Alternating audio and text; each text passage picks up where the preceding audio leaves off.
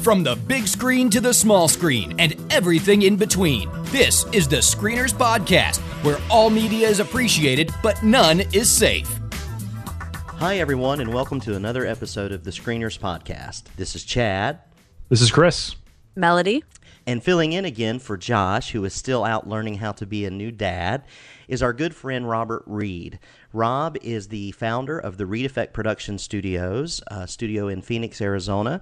They do a lot of great work with some of the biggest companies in the world that you've heard of, many Fortune 500 companies, doing narrative, documentary, corporate production. Rob's a great friend of ours personally, a good friend of the show, and we're thrilled to have Rob with us tonight because he also loves movies. How are you doing, Rob? I'm great, guys. I'm so excited to be here. I'm a big fan of the show. Awesome. He's our one fan, and so it's super cool to have him with us tonight. And we're going to get into all things media. Don't forget, we love to hear from our fans. So if you have something you'd like for us to talk about, please email us at screenerscast@gmail.com or follow us on Twitter at screenerscast. You can also find us on Facebook by searching for Screeners Podcast. And as usual, if you love the show, leave us some love on an iTunes review. So with that out of the way, let's get right into Jump Cuts. Jump cut. Jump cut. Jump cut. All right, guys, welcome to Jump Cuts. This is our lightning round segment of the podcast where we each bring a question to the table and each screener has 60 seconds to give their answer to the question. If we go over the 60-second mark, you will hear this sound. So let's get into Jump Cuts. Number one. All right, guys, I have the first question for tonight.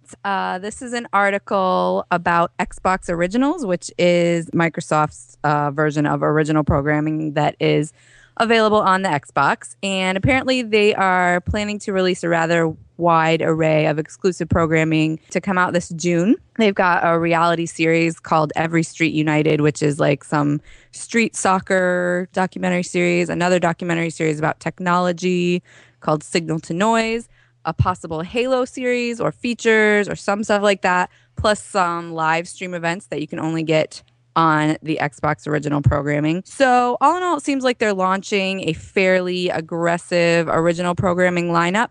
But the title of the article that we found is called Xbox Originals to Challenge Netflix in June. So my question is, does Microsoft actually hold a candle next to Netflix in this arena? And do you guys plan on watching any of this content? So let us first throw it to Rob to see what you got to say. Trial by fire. Great. Wow. Yeah, exactly. Well, I just wanted to say, I've actually known about this for a while because one of the studios that I do a lot of work with has been pitching several shows to Xbox. They got, I don't know how they had the in, but they've actually had 4 or 5 shows that they've been in rounds with Xbox pitching to them. So I thought that was kind of fun. And I didn't actually know they were ready to announce this already. But I think it's a great idea. I mean, it's a great opportunity for a brand like Xbox to create content that reinforces their already existing product line. And, like doing shows based around the Halo series or Forza Motorsports. So I'm excited about it. Netflix has already shown that this model can work. We were all wondering about that back when it first started, and they've been hugely successful. So I'm excited. I personally won't watch it because I'm not an Xbox fan, or I don't, I've got kids, so I don't have time to spend much time on it. Welcome to the Screeners, Rob. You got buzzed in the very first time. Trial by fire, like I said. Bam! I was wasting time. I just wanted to be buzzed. Well, you'd be one of the few people that ever get buzzed, so that's true. I get buzzed every time, so welcome to the club. For good reason. All right. Who's next? Let me just say this, too. Because you have kids, you should like Xbox. Yeah, I was going to say. Right? That script. That's right. Right. Okay, don't listen to that man. All right, Chris, what do you got? So none of these shows sound appealing to me at all. Soccer, I don't know why in the world that's where they're starting. Doesn't make any sense to me. This really sounds like they're trying to do the whole G4 TV model. Do you guys remember G4 TV? Yeah. Several years ago? Like, it's all the peripheral stuff that they think guys like, and I'm just not all that interested. I really am not. I have a feeling they're going to do really cheap reality stuff because that's the cheapest thing that you can do production-wise. The thing that sold me on this idea was the idea of this Steven Spielberg led and produced Halo series that they're not talking anything about. They're just saying, we have things we'll talk about later. So for me, I feel like they're trying to shuffle that under the carpet, not really talk about that. That's the most interesting thing for me. They need a geeky show with mass appeal that has good quality, something like a House of Cards or a Walking Dead, to really make this thing work. So that's my 2 cents. All right, Chad, what do you say? I think my original reaction is that I thought, I'm not sure that I'll be very, very interested in this, but then I thought, but I wasn't interested when Netflix first started it either. I was like, what? They're going to make their own shows? What?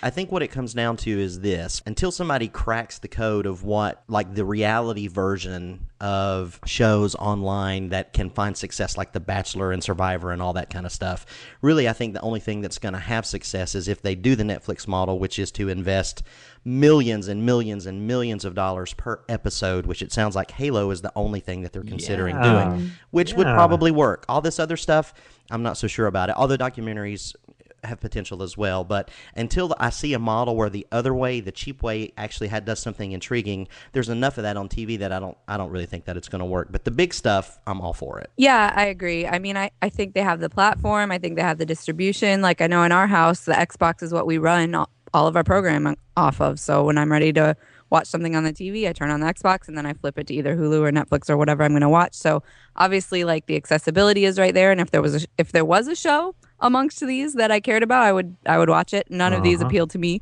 but it's definitely they have the opportunity for the market. It's just a matter of whether their programming is worth watching. So I guess that remains to be seen. Can I just ask you guys a quick question about the article here? Talked about, like, and Melody, you even kind of read a little bit of the article. You said a fairly aggressive line of programming. I don't see this being aggressive at all. Like, I feel like this is just more like maybe aggressive by volume. Right.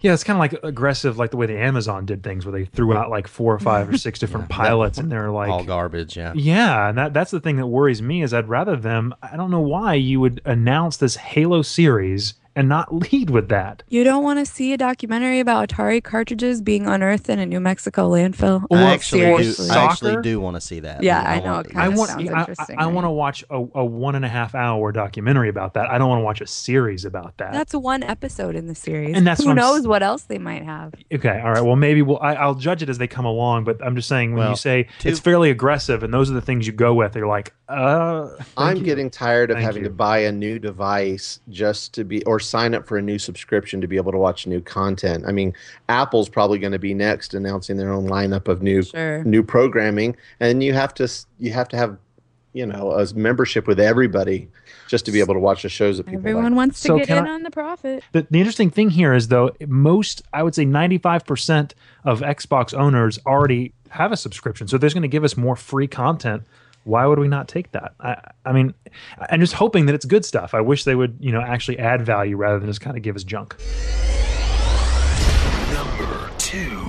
Okay, so my question. So Sony has unveiled a new cassette tape, I guess, that can be reportedly hold like 148 gigabytes of data per square inch. So to put that in perspective, one cassette tape would hold 185 terabytes of data per cassette. That's 185,000 gigabytes. That's hard for me to comprehend on one cassette tape.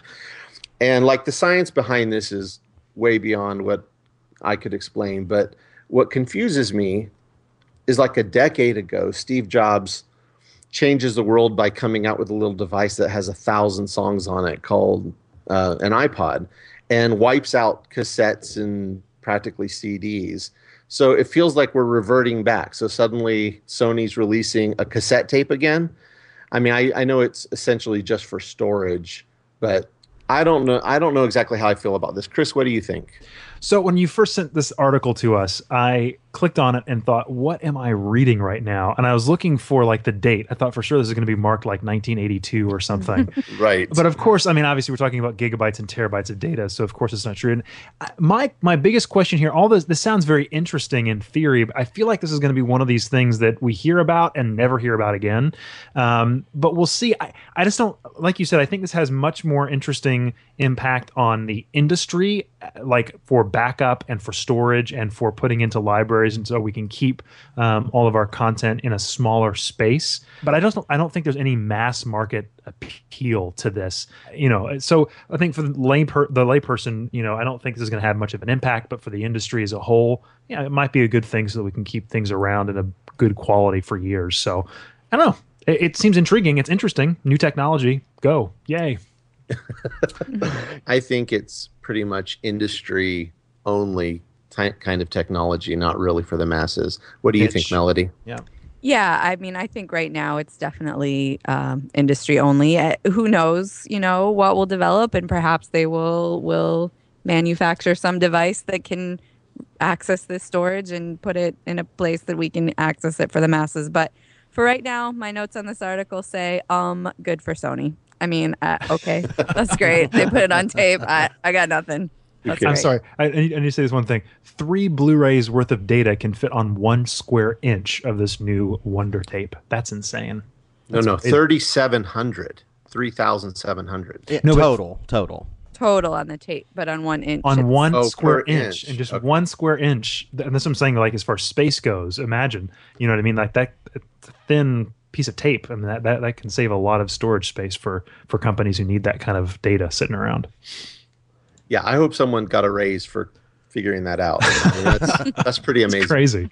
All right, Chad, what do you think? Well, I think it's kind of funny. Everything old is new again. Everything in the last decade in the production world has been moving away from tape, and now the solution to ever-growing file sizes is to go back to tape. And so I think that's ironic. I use a system that's comparable to this, an LTO system in our studio, where we archive on a $60 tape. We can fit about 4 terabytes, and so we archive all our tape stuff in a library. But outside of me doing that for my job, I don't know that there's any value to the mass market, except for I'm waiting for the future where I can walk into my room and I have a big glass wall that's like 150 inches, and then I've got like every movie ever made stored there, and I can watch it, and it's one step closer, to that. As file sizes grow and we find out new ways to be able to store it, then the future is getting closer.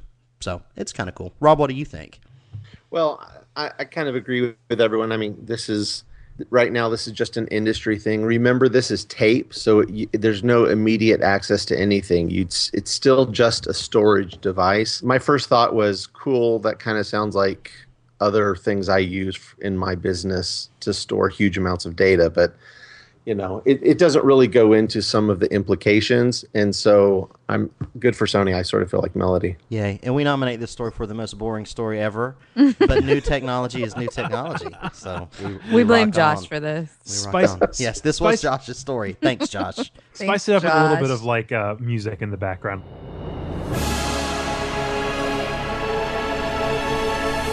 And now, ladies and gentlemen, we will be talking about tape. Number 3. All right, guys. So this sparked a lot of outrage this past week, including me, because almost exclusively I buy all of my comic books through a service called Comixology on my iPad. And about 3-4 weeks ago, they were acquired by Amazon. And just a few days ago, this newly acquired Comixology decided to change their iPad app so that you could no longer purchase any comics from within the app. You had to go to a website and then buy, and then it would show up on your Comixology app, very similarly to the way that the Kindle app works from Amazon and has been working for several years now. This is obviously to cut out the 30% profit margin built in that Apple takes from every single sale made in the iTunes store. So I'm just curious if if you have any reaction to this, because this has gotten a lot of reaction. Their iPad app went from having like 4.5 stars on the App Store to I think right now having the lowest review you can possibly get, which I think is a 0.5 star. So there's a lot of outrage going on right now about this story. So let's see here. I'm throwing it to Chad. What do you think of Comixology? Any reaction? Yeah, I don't. First of all, I think the internet is a little stupid over this this specific issue here, because Kindle works the same way. It adds an additional step, but the company is trying to make money on a product that they do. I'm of two minds of this. Number one, I don't understand why people would want to download digital versions of comics only and not have the physical comic, specifically because there's no price break there, when the physical comic, unlike other just regular books, actually has physical value and can appreciate in value over time. But anyway, if you're going to download comics digitally, is it that much more of a step to, bookmark it to your home screen, click a button, buy it there, and then just import it into your app? It's really not that big a deal. I don't understand the anger and the hatred over a company trying to keep a little bit more of their profit. So yeah, I don't have a problem with it at all. I buy my books for Kindle straight from Amazon, and then I hit send it to my Kindle, and I open my Kindle, and it's there. It's no problem. I don't see what the issue is. Melody, you have any thoughts? Well, the issue is that that's the way you've always done it on your Kindle. So you're not having to relearn. You're not having to redo the way that you get your content. So, I mean, I agree. Like, that's the way I do it on my Kindle too. So it doesn't bother me. But I can see how that would be super annoying if you have a convenient way to consume content that you've always used and then it's taken away from you. But I feel like, as consumers of this type of media, we should stick up for the little guys, although Amazon's not a little guy, but what?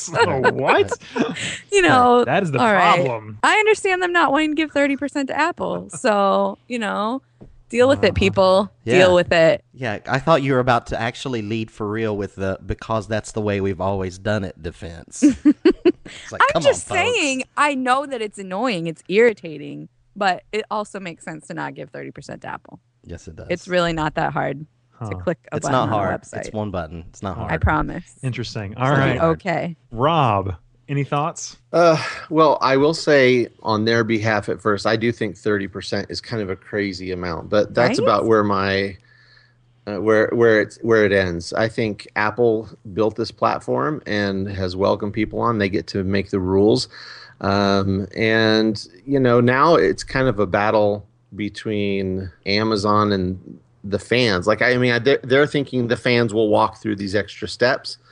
I'm wondering if they will, because we really like doing things the easy way.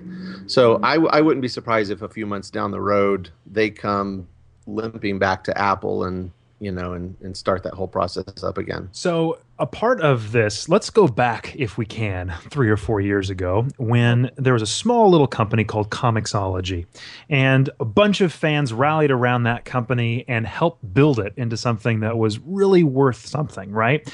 And so what's happened is, over these years, they've made that app simpler and simpler. It was easy to go on there and just buy the new thing, find what you wanted. When you finished a comic, it would recommend the next one in the series. All of that is now gone.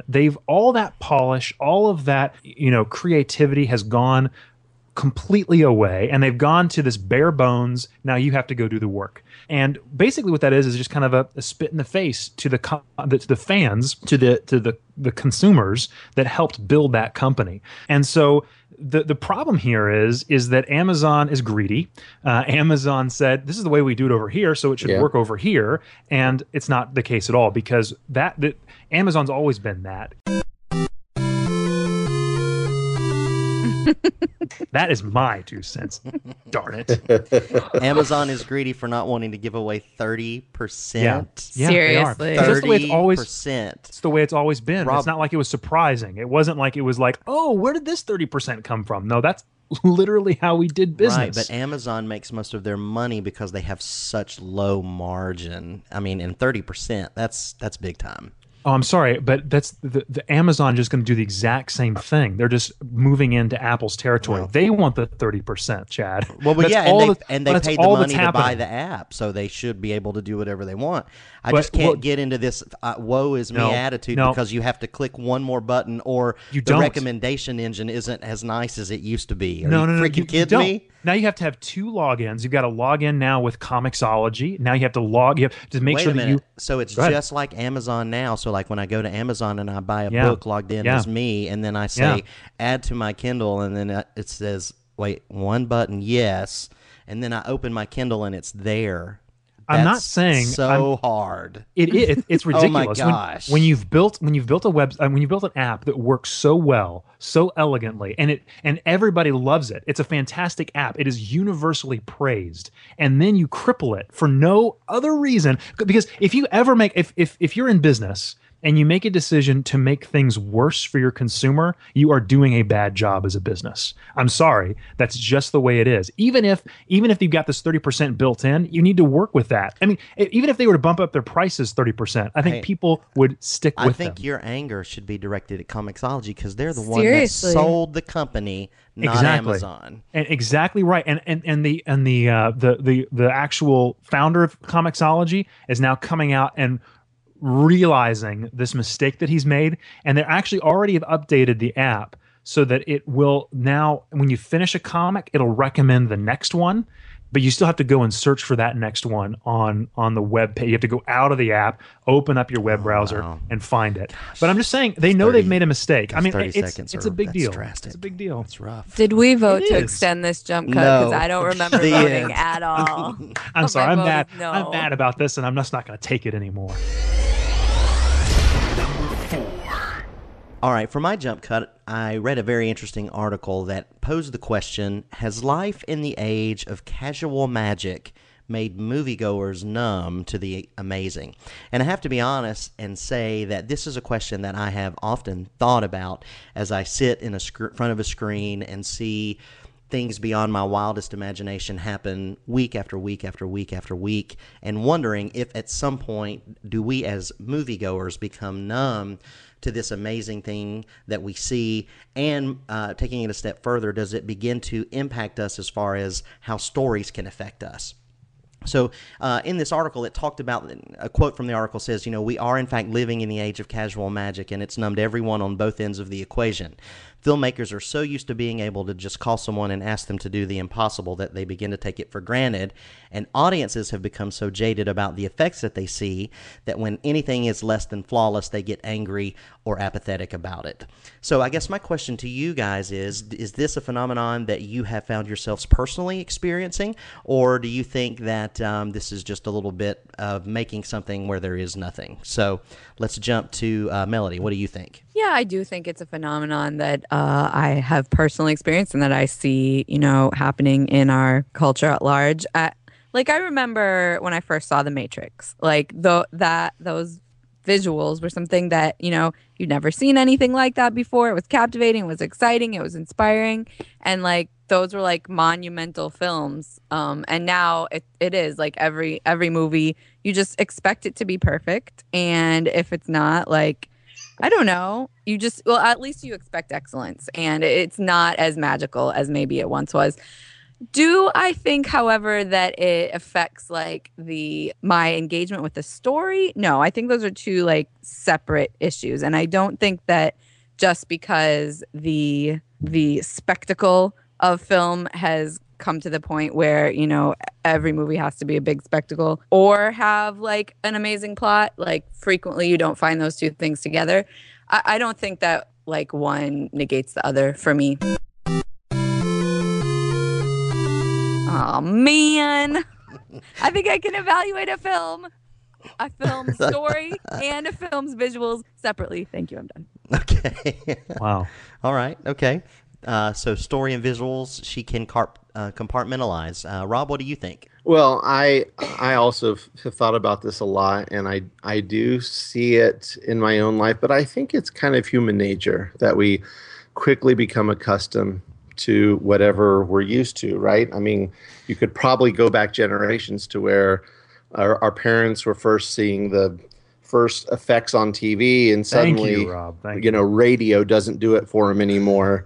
However, I think it's important. Like my question was, is this dumbing me or my children to the point where now we go outside and see a sunset and nothing matters anymore? Like, I don't think it's really affecting the rest of my life, but as far as the media that I watch, you become accustomed to it very quickly. And something that blows you away today is mundane tomorrow. Yeah, and let me say, too, just as a quick follow-up as we continue here, I think part of the point of the article was saying that it wasn't just the fact that we get used to it. It was the fact that studios begin to feel like they have to provide a quote-unquote experience in these movies and throw everything in there, even when it may or may not service the story, so that a movie just becomes a barrage of sensations, especially because that typically, at least in the world that we live in right now, translates usually into big dollars overseas. So that's kind of where it's trying to get to, is it beginning to affect the stories because producers are saying, we got to blow more stuff up, or we got to do this, or we got to do that. Chris, what do you think? I mean, I think that's why we have genres, right? I mean, when you walk into a blockbuster film, you expect a certain spectacle, a certain, explosions per minute quotient, or, whatever that may be. And that's fine. I mean, bottom line, the filmmaking business is just that. It is a business, and they want to make money. And so whatever we go and we pay for, they are going to make more of. But just because we can do things. I mean, Rob just mentioned, you know what I mean? Like, of course, moving pictures replaced the popularity of radio. Is radio still around? Sure. But it didn't mean that, it desensitized us. Color suddenly made a huge difference from black and white. And, there's always a generational leap. Those are okay. That's not going to numb us. It's just, we're going to have certain genres. There's going to be black and white films. There's going to be color films. There's going to be 3D films. There's going to be IMAX films. There's going to be blockbusters. There's going to be dramas. There's going to be Oscar-winning pictures. There's going to be, and so this is just a vast array of different types of films. All right. There we go. Fine. No, I was going to say take a chill ahead. You pill. feel pretty Relax. good.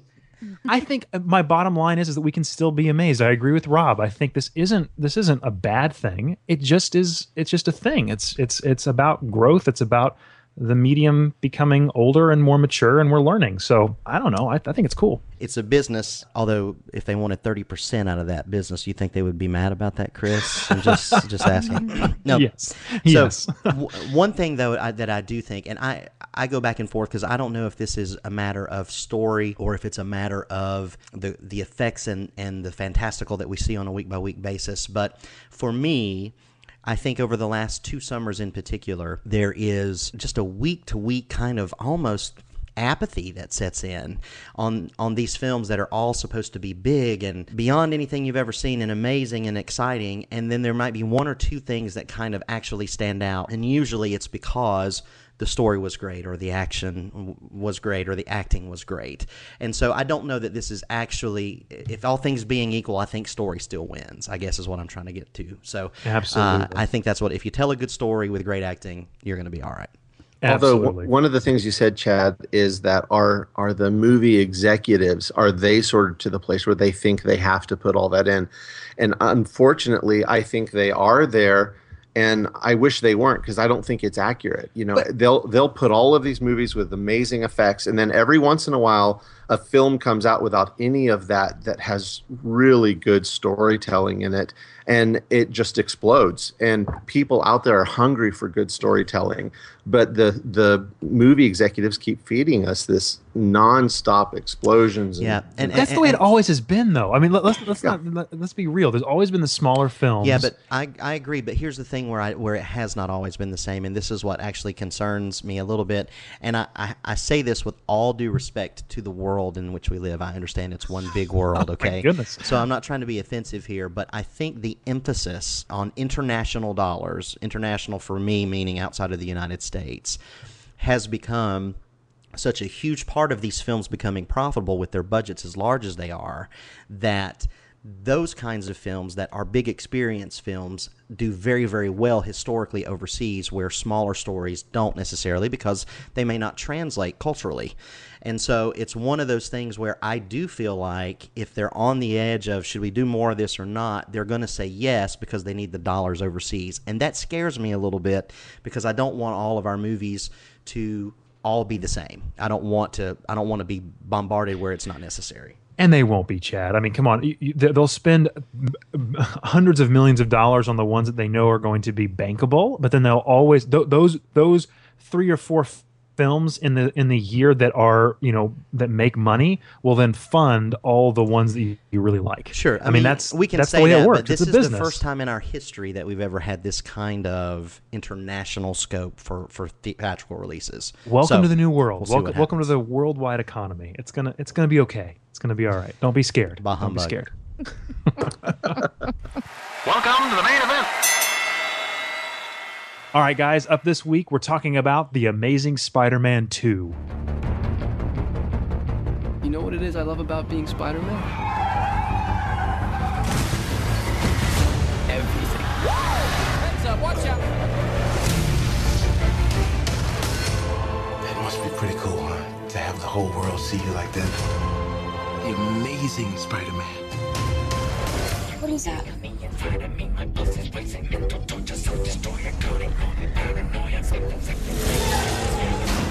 Peter Parker, Harry Osborn. You're gonna want to see this. Oscorp. Get you under surveillance. Why? Isn't that the question of the day? We have plans for you, Peter Parker. What is all this? The future. We literally can change the world. You wanted to be the hero. Now you gotta pay the price.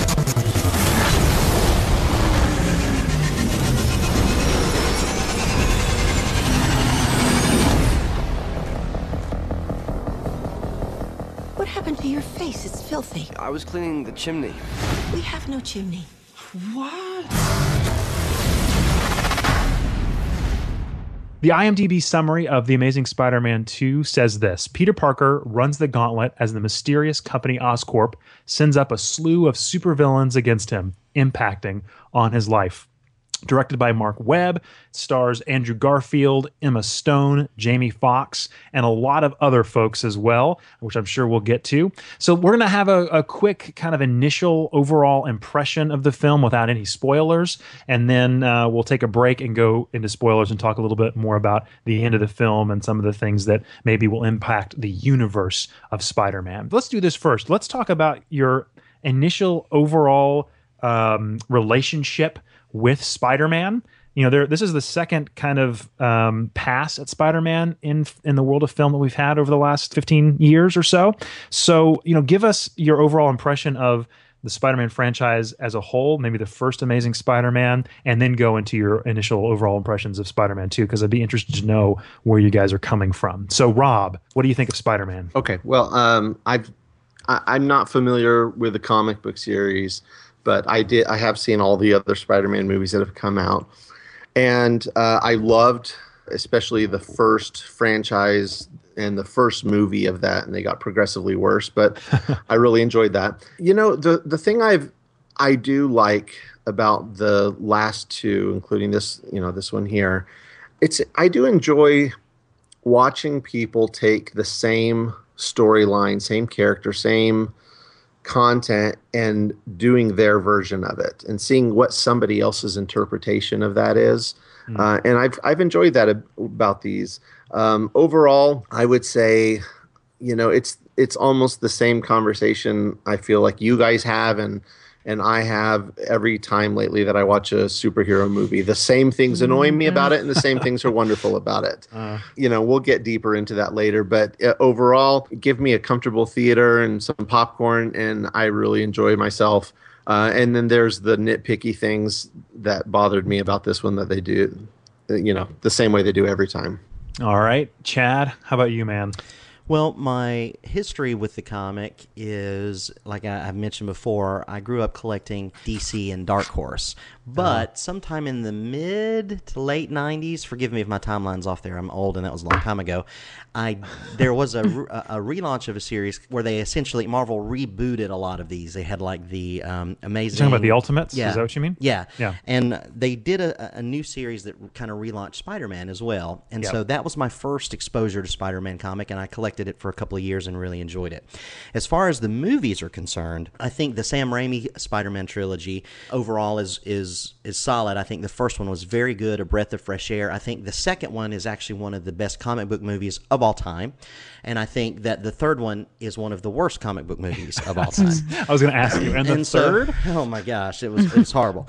And the reboot, which in my opinion was unnecessary, I hated. Like, I actively hated it. Like, in the middle of the movie, I was like, I am hating this. And I didn't want to, but I did. And so I went into this one with kind of those same expectations, like, I'm going to do this because we're reviewing it and because it's Spider-Man and because I see movies.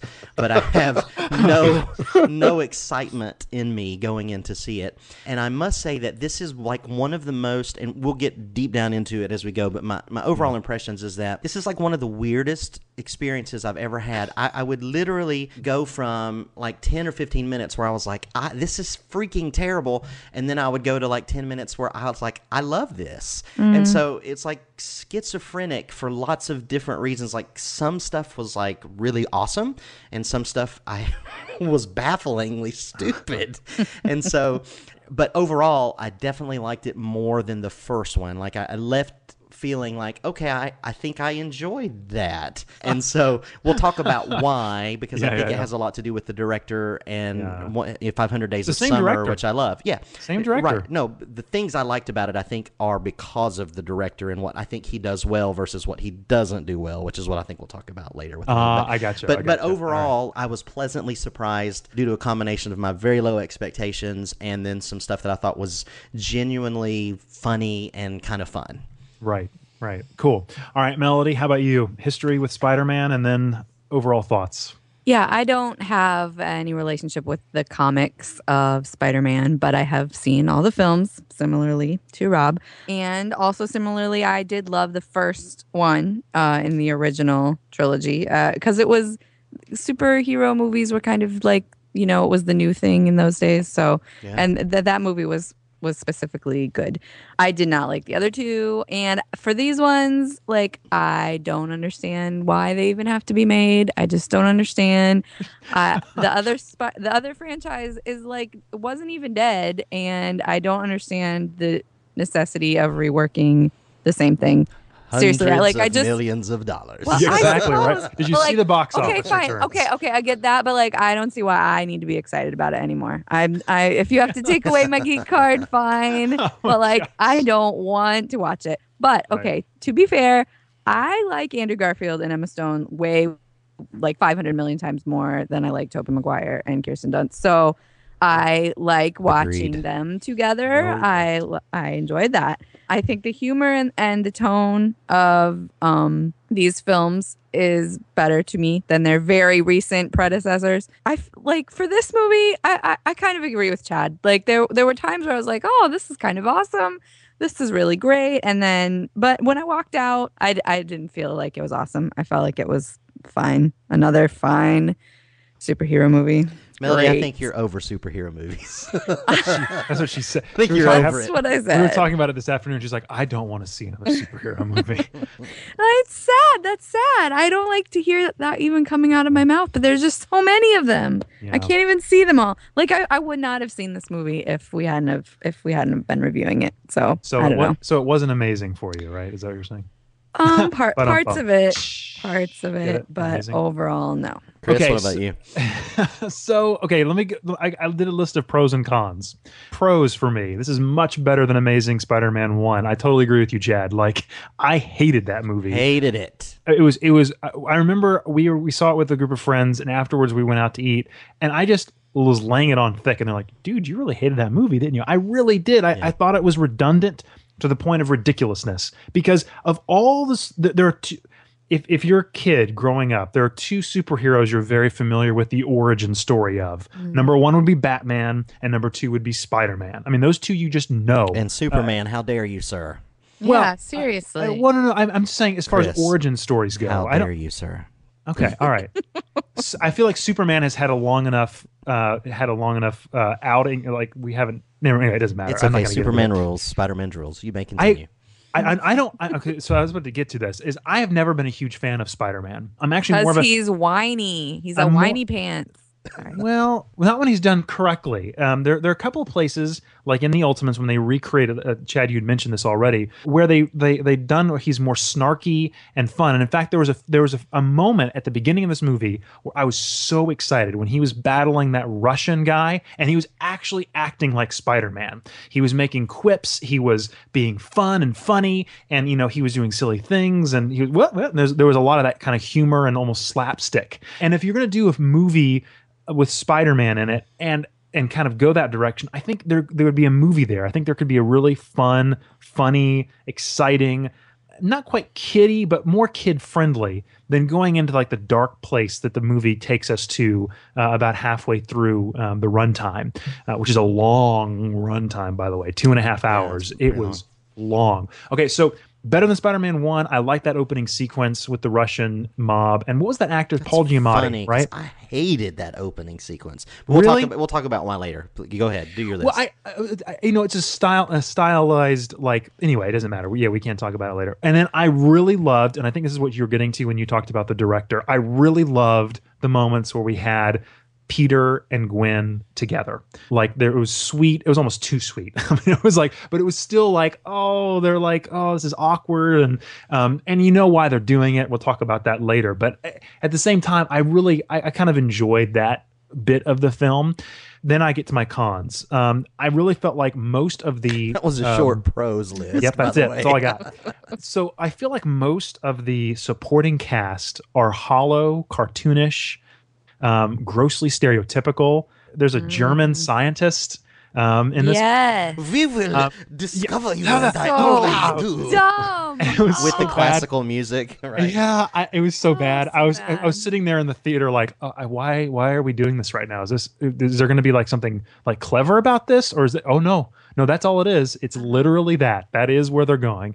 Evil CEO who's just out to whatever. The Russian crime boss that I was talking about earlier. I don't like that character. I thought he's horrible. Paul Giamatti's character. I did not good. So like it just so like one dimensional. Like here is a bad guy. Here is the good guy. Fight. Like that just drove me nuts. I'm not a huge fan of origin stories of people I don't care about. And like Electro's origin story was awful. In every way, shape, or form, I did not care. You could have taken it out of the film, and I think it would have been better. Like, just him show up as this crazy guy that has electric powers, much better than like showing me this, him falling into a vat. It felt there were moments in there that reminded me of Batman and Robin. If you guys remember, like that kind of this really way cartoonish. I've blocked that movie from my memory, actually. Yeah, it was too like happenstance. Like, oh, this happens and that happens, and oh gosh, I'm now electric powered. This is ridiculous. Anyway, I didn't enjoy that all that much.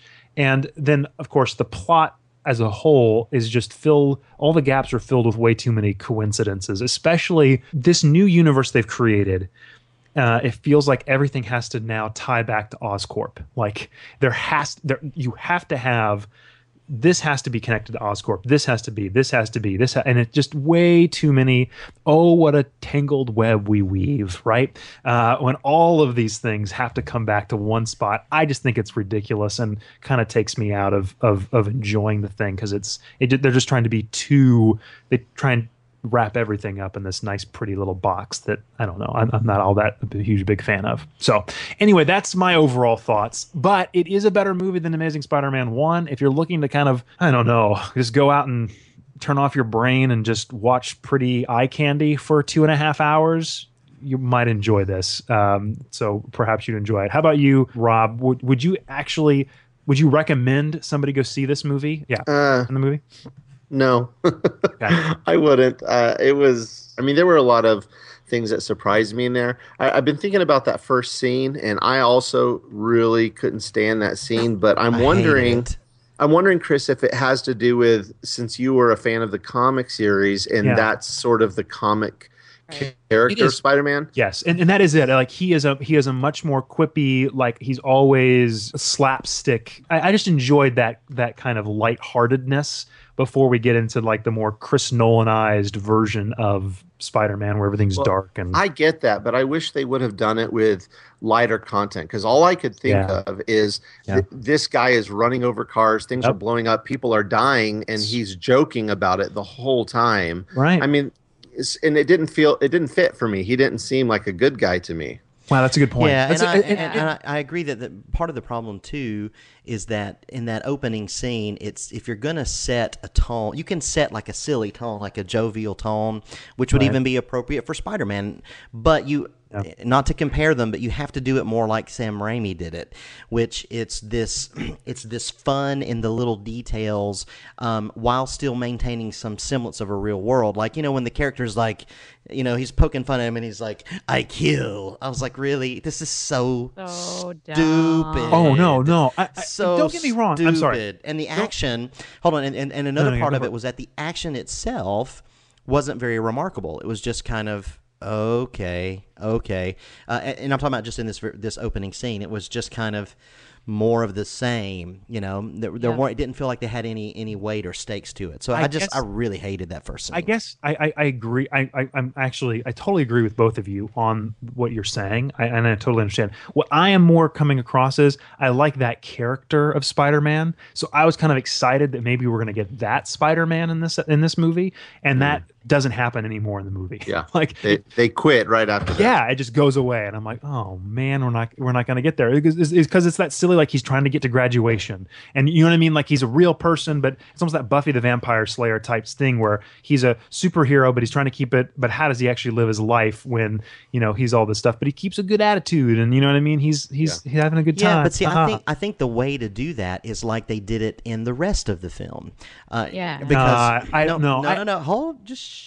This movie we've seen a billion times. No. Here's what I'm talking about. The things that I found interesting in this movie and actually enjoyable were, we talked about Mark Webb, and 500 Days of Summer is a movie that I actually like very, very much. Yeah. And so when he was first announced as the director of the series, I kind of paused and was like, really? How did he get that gig? Is his in-laws running the studio or something? Right. But his fingerprints in this movie, and you guys have mentioned it, whenever Andrew Garfield and Emma Stone are on screen, I loved it. Yeah. Sally Field, I thought she was great. Those three were great. Jamie, which has really surprised me, because I thought those three, going into it, I thought they would be the ones I would have the hardest time with on the acting, and I would love the other characters. And instead, I thought they all did a really good job. They were wonderful. But it's hard for me, too, to also blame Jamie Foxx, because his character was such a caricature of... so bad. I mean, like, he comes in and he's the nerd with the blueprints, and his hair's messed up, and he's awkward. It's like, really, guys? Really? Are we going there? Because the thing is, if you're going to go there, you got to go there all the way. Like, the whole movie has to be that. It has to be just over the top, silly, and I think there's potential for a good movie in that. But back to my original point was, I think one of the things that I loved about this Spider-Man character, just in general, in the more human moments, was the fact that he was sarcastic. It was the fact that he was like, he talked like a real teenager would. Like, he was always, making little silly jokes. Like when his mom, when he said he was cleaning the chimney, and she was like, "We don't have a chimney," and he's like, "What?" It's just like, it's just really funny. Again, but that's the moment he's being Peter Parker. I agree with you. Whenever he is Peter Parker, it's good. But Spider-Man, that character is not the way I was hoping he was going to be from that first scene. And I agree with you. I think Mark Webb is much better with two characters on the screen than he is CGI and trying to figure out, okay, what do I do with this? Even though there's amazing like little moments in this movie. There really are some good moments. There are. And they're all the non-Spider-Man moments. Well, what do you mean? I thought the one moment when the little kid was coming up to be Spider-Man, and then he comes, like, it was awesome. That was, he was a good Spider-Man. That was awesome. One thing that was fun for me is I was in New York on a job this past weekend, and staying in Times Square. And I actually was hanging out in Times Square, just watching people and hanging out, waiting for my movie to start like a block away. So it was kind of fun to experience a New York superhero movie with New Yorkers, and watching all these scenes happen in Times Square where I had just been. That was kind of a fun experience. That's fun. It was fun, or was it like frightening? Like I'm watching the place where I just was being destroyed by a supervillain. Well, I'll tell you one thing: if superheroes ever start manifesting, New Yorkers, the first thing they should do is move, because that city's going down. Pretty much. And it looks, again, like the CG on that was pretty terrible too. Like it was like on the moment the action started, like and now we're on green screen. So let's give our overall final impressions and recommendations and jump into spoilers so we can talk about some of the specifics. Rob, you said no, people shouldn't go see it. Chad, I'm going to say yes. Okay. Ish. Yes. Caveat. Ish. If you like Spider-Man and if you like comic book movies, it has Spider-Man and it's a comic book movie. Hey, I got a question. You've got a kid, right? Rob, do you have children? Yeah, I have 3 boys. How old are they? 8, 5, and 1 year. Will either of them? Well, obviously the 1-year-old and the 5, maybe not. But will the 8-year-old be going to see this? No. I went. I always go to them first to see if I'm okay taking them, and I could take my 8-year-old, but at this point I don't really split them up because then the 5-year-old feels gypped. So I'll wait till it comes out on video and just fast forward through any scary parts. Okay, Chad, how about you? You said maybe caveats, but just no. No, you're switching I don't think now? so. I think I've changed my mind. Okay, all right, rock on. Melody, you're done with superhero movies, so I'm gonna guess. Hey, don't just write me off. I'm not writing you off. I was I'm gonna give you a not done with all superhero movies, but definitely would not recommend this one. All right, yeah, and I think I would say the same way. If you're going to do it, I would recommend that you rent it.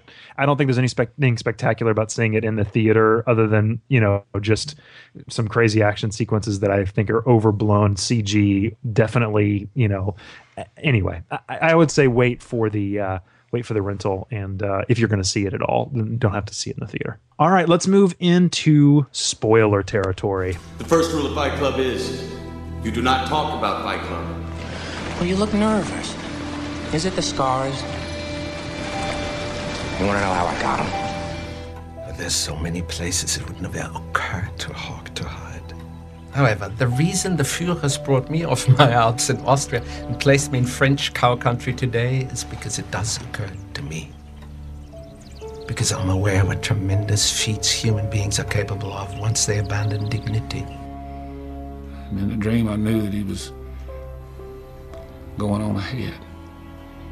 He's fixing to make a fire somewhere out there in all that dark and all that cold. And I knew that whenever I got there, he'd be there. And then I woke up. For me, one of the pros, I didn't want to mention it, I didn't even allude to it, but this is the dark part of it that I'm talking about, Chad, is the ending of the movie. We know if you're a comic book fan, you know what's going to happen. I mean, Gwen Stacy is the reason why Spider-Man is who he is. Like that was like a big backstory for Peter Parker. And so what did you guys think of? Did you guys know that she was going to be killed? Did you guys know what was going to happen? What did you think of that moment when he failed to rescue Gwen Stacy from falling in the tower? Yeah, I didn't see it coming. It took me completely by surprise. I don't know the story or the characters, and I loved her in this movie. I mean, the director almost pulled it off a little too well, which is, makes you really upset when she ends up dying in the end. I was sure that she was going to come back. I will say, I love the way they did that. Just from an editing standpoint or production standpoint, the way they pulled that off, you really kept you guessing. You didn't know if she died or not. That was 500 Days of Summer, though. When he was sitting there by the grave site and there was the different seasons going by, that's when you knew, oh, this is real.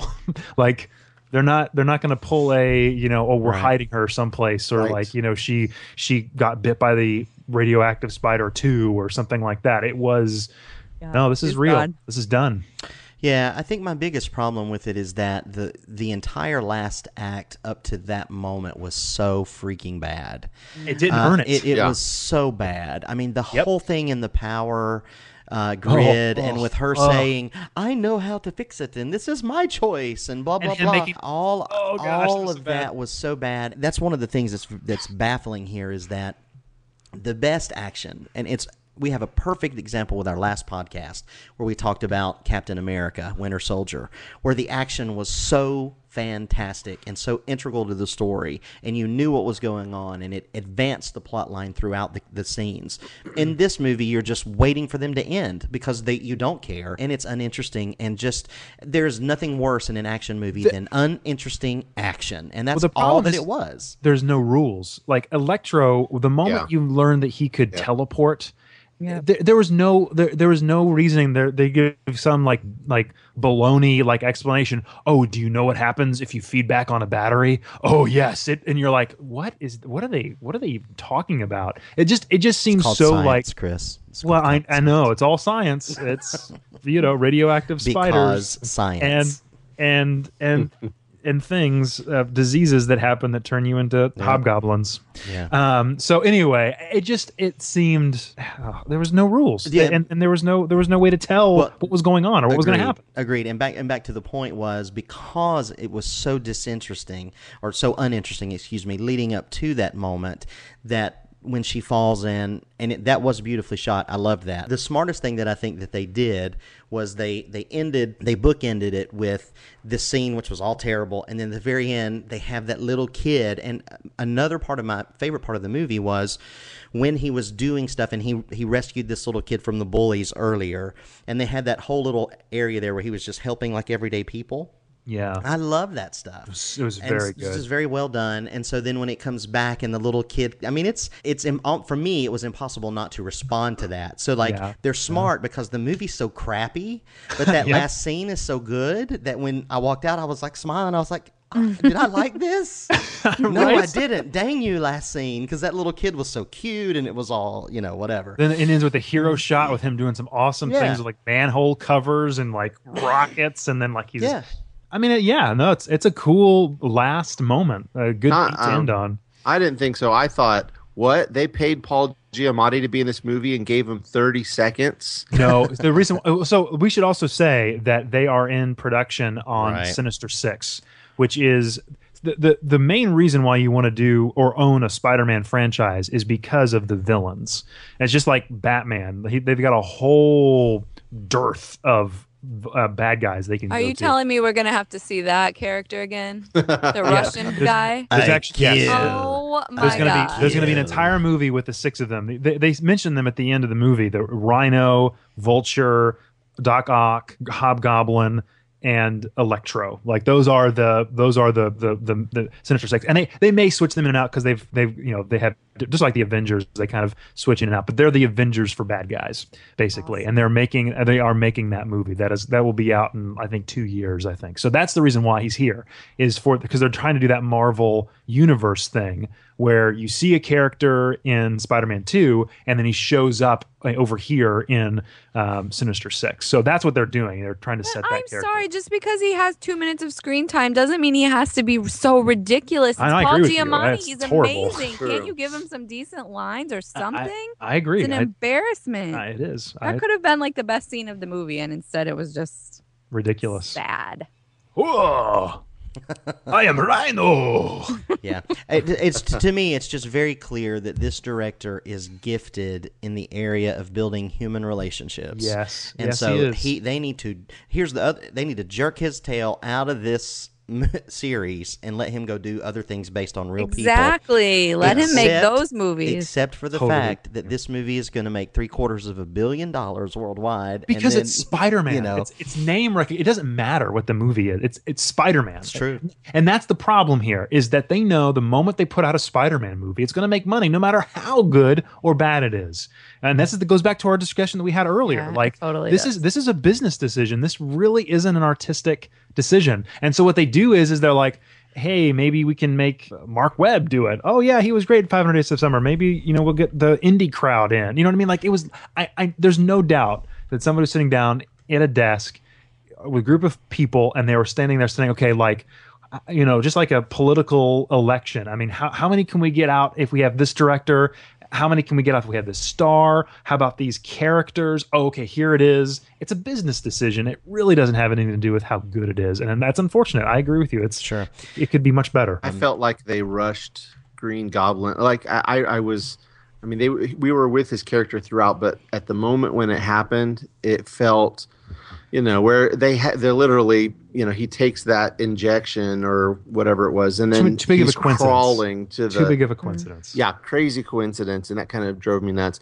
But like I said earlier, my favorite scenes were the ones without Spider-Man. The scene with Peter Parker and Gwen, when after she's broken up with him and she comes back, was a really well done. It was, it really was. Like when they're doing the scene where he's saying we're going to have to lay some ground rules. Wonderful. Yeah, walking down writing, the road. Yeah, the writing on that scene was really well. That's what I was when I talked about it. It's almost too sweet. It's almost saccharine. Like you're like, what? You're like, oh my gosh, this is so light. This is so wonderful. I love these guys so wonderful. much. I love them. I love them. Oh, until she dies. Mm-hmm. Yeah. Well, but that's why they did them. That is literally because they want you to be like, oh my goodness, they're so good together. Oh my gosh, they just killed her. But the thing is they are wonderful together. Even in the scene where they're in Oscorp and they break into the middle of the closet, and they're like, this is the most cliched place ever to be caught. Yes. Right? And I was like, now how can the writing in this scene be so exactly wonderful? Yeah. And then you walk out of that cliched closet into the world of your cliched characters and all of your villains, right? It's like, so the mad scientist. Come on, guys. Oh, so bad. And that is it. I feel like they almost, like Mark was almost like, you know what, give me the script for when he's out of the suit. I'll work on those. And you CGI guys, you can work on whatever you want. What I was going to say, one of my favorite moments that actually he's in the suit, but it's not a CG suit, was later on when Gwen is wanting to come with him to the power plant. And, they're arguing, and he's like, no, you can't come. No, you can't come. And finally, he just webs her arm, and she's there and yells his name, Peter. Oh, I can't say Peter. You know what I mean? Because then everybody's going to know who he is. I thought that was very sweet. Again, though, it's a wonderful moment because it's a relationship moment. Exactly. You're right, and that's what I'm saying. Like, but and he's their actually chemistry in the suit. is so great. It's so great. But that was so fun because like that's one of the things you don't see is that it's a young couple. Yeah. They're on the kind of, they don't know what it is. They don't know, love and hormones and all that kind of stuff.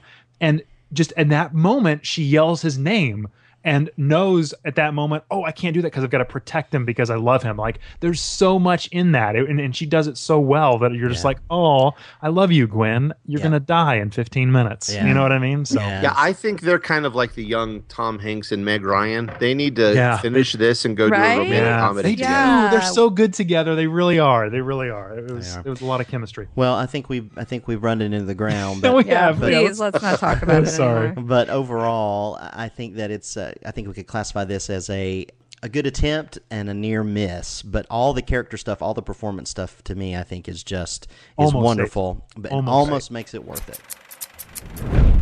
The cutting room floor. All right, guys, for Cutting Room Floor this week, we are resurrecting one of the things that we tried originally on the podcast, which is a segment called Convince Me to Watch.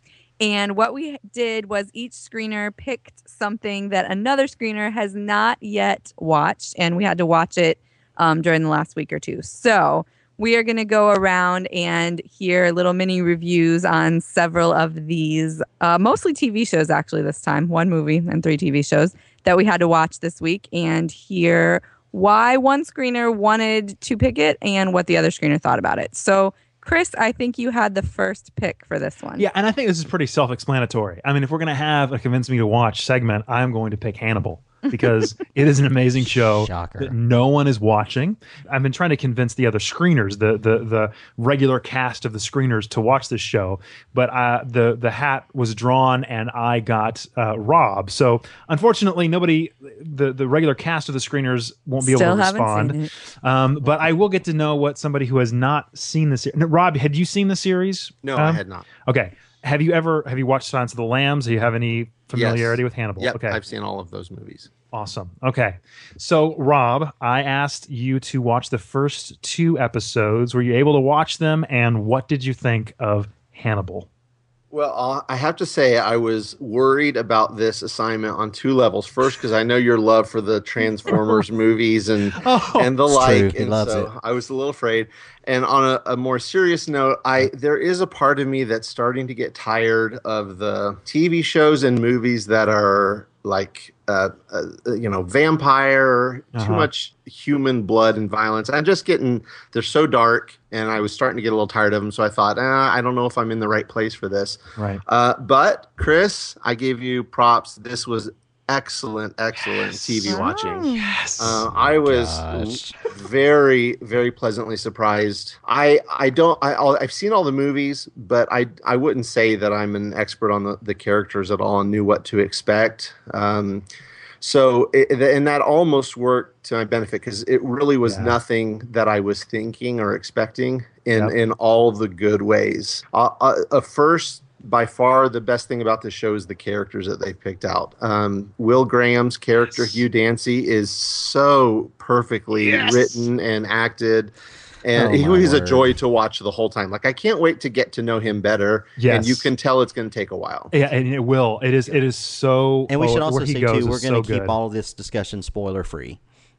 Yes. Okay, right. that's fine. That's fine. Yeah, definitely. Although you've only seen the first two episodes, so there isn't much spoilers that kind of goes there. Well, I just mean for all of us in general as we go through. Yeah, absolutely, totally. Well, I'll also I will say the only reason I saw only 2 episodes was because I had a crazy week. If it would have been a normal week for me, I'd be 5-6 episodes in by now because it was really well done.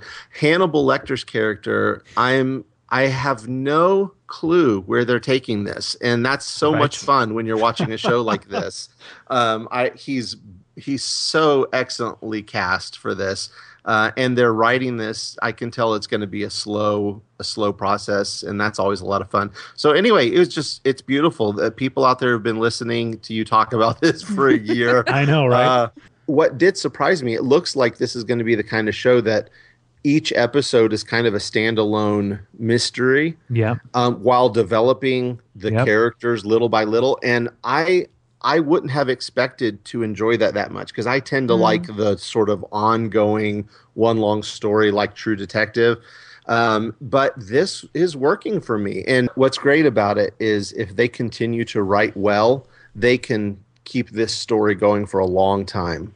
Yeah, and the cool thing about it is that it's what's so funny that you just said is that I have no idea where they're going to go with the Hannibal character. Well, in fact, you do know exactly where they're going with the Hannibal character because you're familiar with the Silence of the Lambs. You're familiar with Hannibal. But when you're watching this, you forget all that. Wow, I remember the Hannibal Lecter from Silence of the Lambs, and especially towards the end, some of those famous scenes. Yeah. How in the world do they get this guy to that place? I'm glad you enjoyed it. So Rob. did you like it, Chris? You like this show, is what you're saying? It's the best show on I television. think that you might have actually liked this show. It is the best freaking show on television. I Okay. will evangelize So it to your you've mind. said. It is. Well, wait till we talk about the next show.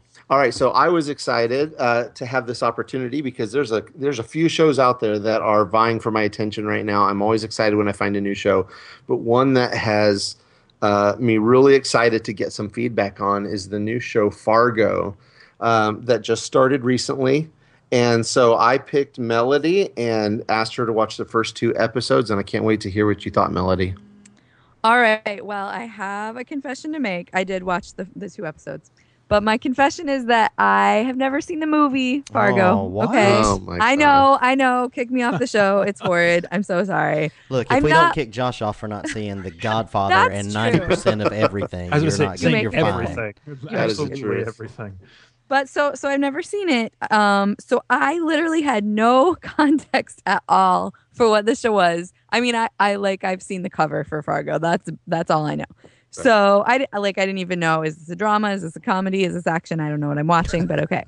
So the first episode moves along at a pace and a tone that I would have probably predicted, knowing really nothing about it, but just kind of using the little information I had.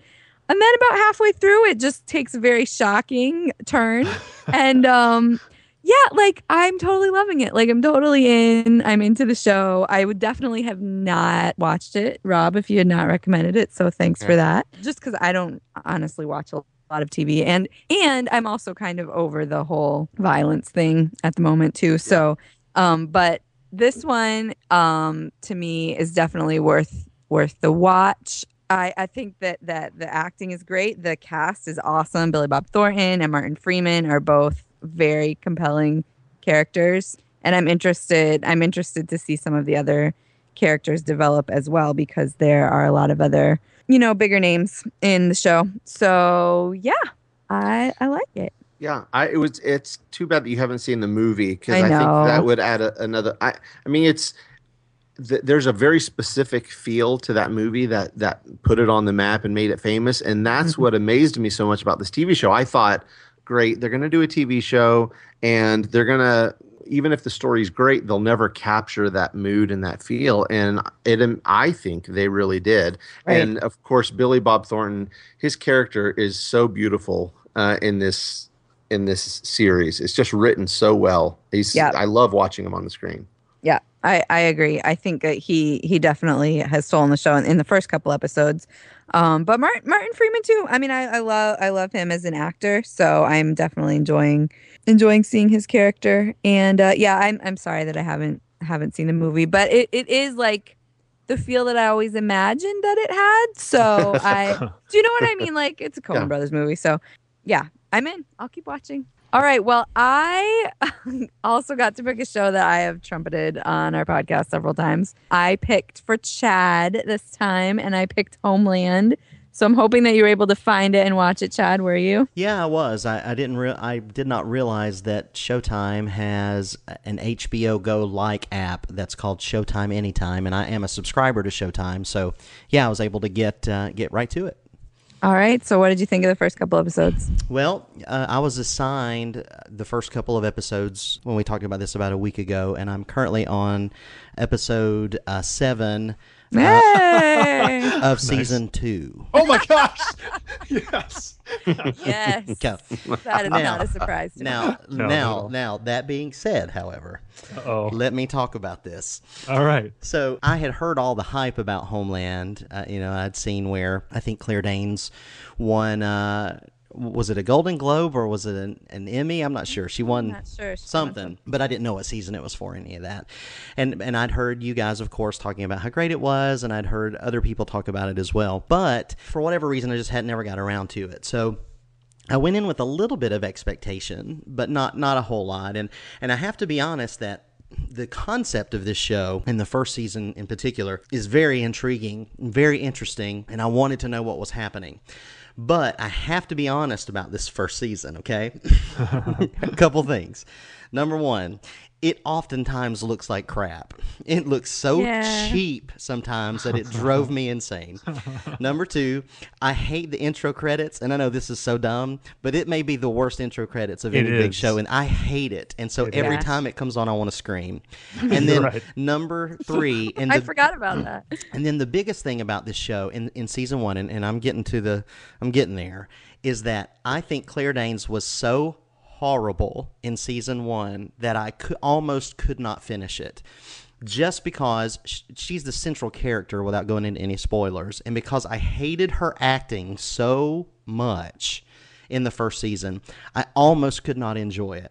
She won, by the way. I'm sorry. She won a Golden Globe for acting. But in season 1? I don't think it was it season 1? Yes. Yeah. Well, that means you're wrong, Chad. No, time out. The Golden Globe is the Hollywood Foreign Press, who wouldn't know anything good if it slapped them in the face. So I'm not worried about that.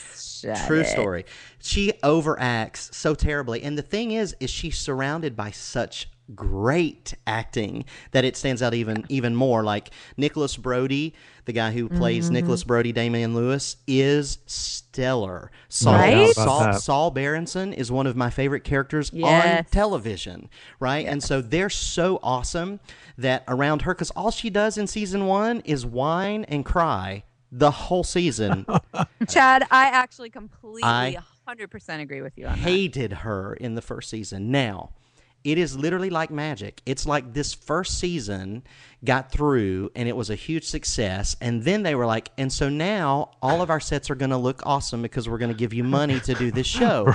Right. Because in season 2, the cinematography is gorgeous. Yeah. And I love season 2 so much that it's one of my favorite television shows, of the last 5-6 years. It is the second season is so great. It's what's put Showtime on the map, and which is now they're able to do this. What is it called? I mentioned you before we started the show. Penny. What is it? Yeah. I'm not sure. The supernatural show that's coming out. Penny Dreadful. Penny Dreadful. Thank you. Yeah. Thank So you. I haven't seen that yet. But let me just say this. So man, I'm going too long.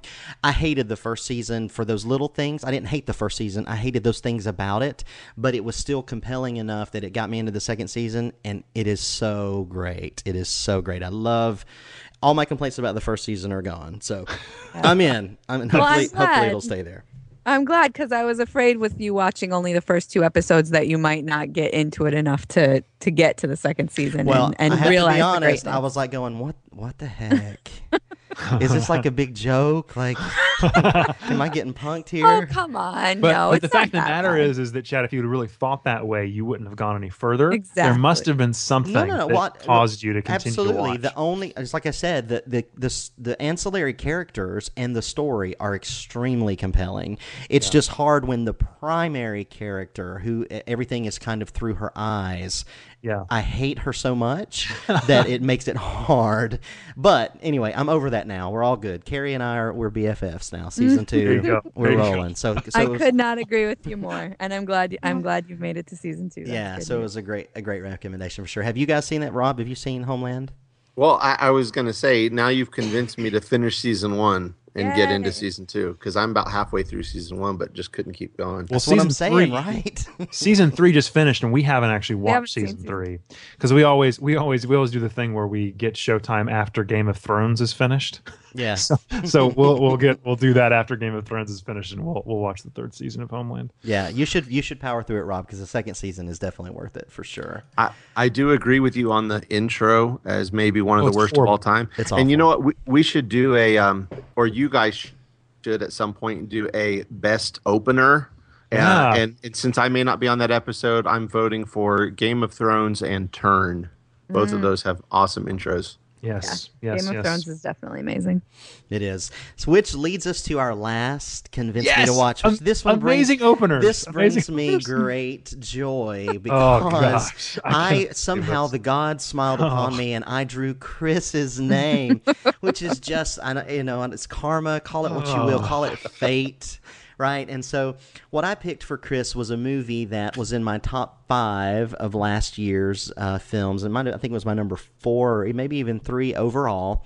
And of course, I had to pick something that Chris, in a billion, like literally not a million, a billion years would never watch, and that is a movie called Short Term 12, a very small, beautiful indie drama about a couple who's working at a home for challenged teenagers.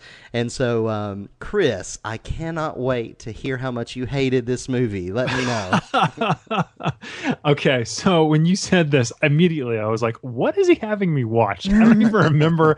So this is actually, did we do a list last year? And Well, you our actually top said 10. this movie? Our top 10. Yeah, this was like my number 4. I love this movie. See, in a billion years, you're correct. I would have never. You're even mentioning it on the list. It just completely went over my head. I didn't even make a note of it. Yep. Yes, you're absolutely right. I would have never watched this movie. But the opening scene in this is, as you said, wonderfully acted, very compelling. It's basically just a group of 20-somethings having a conversation. You're not exactly sure where they are. It looks kind of like a camp, I would almost say. Yeah. And they're just kind of chatting, and they're kind of talking about their experiences in this place and how crazy things can get.